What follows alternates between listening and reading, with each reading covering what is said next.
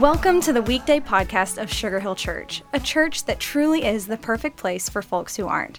So whether you're exercising, driving, meditating, or just hanging out with us today, thanks. Let's join Pastor Chuck Allen for an encouraging message. Thanks so much for that introduction, and thanks for joining me on today's Weekday podcast. The psalmist writes in Psalm 31, verses 1 and 2, "In you, O Lord, I seek refuge. Let me never be put to shame. In your righteousness, deliver me." That's worth reading again. Let me slow it down. In you, O Lord, I seek refuge. Let me never be put to shame. In your righteousness, deliver me. The psalmist has this wonderful way of directing us to the fact that it is in Christ and Christ alone that we find our refuge. A refuge is a place where we're safe, where our hearts can rest, and where we can find our home. I've referred to it over the years like Daniel Boone. I know that's weird, but when I was a little boy, my favorite show was Daniel Boone. Loved it.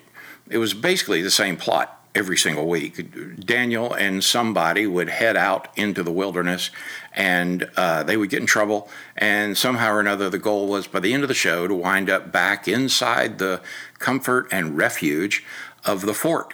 We all need a fort to run to be home. Well, God is our true and our ultimate fort. He is our refuge.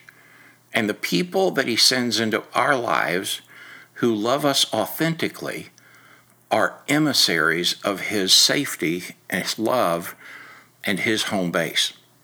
Every person I know has days where they just long to get back to their point of refuge.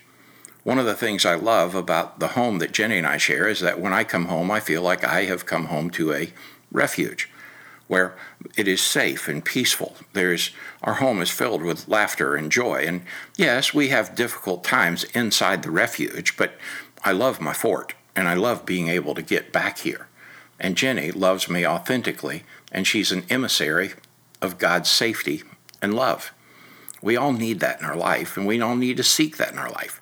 We can find it, yes, in spouses or children or grandchildren. We can find it in friends, but where we always find it is in the righteousness and the goodness of God. As painful as life has been for us in moments, God, he isn't our enemy. As a matter of fact, because through Jesus there is no condemnation, which is condemnation being a declaration of war. There's no war between us and God. There's no enmity between us. God is only good and offers goodness. He understands our pain. He understands our sorrow, our anger, our rage. He understands our anxiety. He's not afraid of it, disgusted by it, or not deterred by it. Every morning you wake up, there he is waiting for you. It is God who takes our sorrows and sufferings and makes them beautiful. As he rose from the dead with his open wounds in which we find refuge and restoration, so it is with us. Ultimately, the places where we have been wounded are not death sentences, but a sharing in Christ's own life, and he with us, abiding in him and he in us. You know, the enemy comes to steal and kill and destroy, but Jesus comes that we might have life and have it more abundantly. And that abundant life means our hearts are fully alive in the grace of God. It means we experience the full range of our humanity and joy and sorrow, triumph and tragedy. It means living as Jesus does in every way, fully open, fully human, fully loved. How beautiful is that today? Now, go enjoy the peace that you get to live in him. God bless you. Bye now. Thanks so much for joining us today for the Weekday podcast. We would love to see you at Sugar Hill Church for one of our gatherings each Sunday at 9:30 and 11, and we are always streaming live at live.sugarhill.church. Again, thank you for joining us today.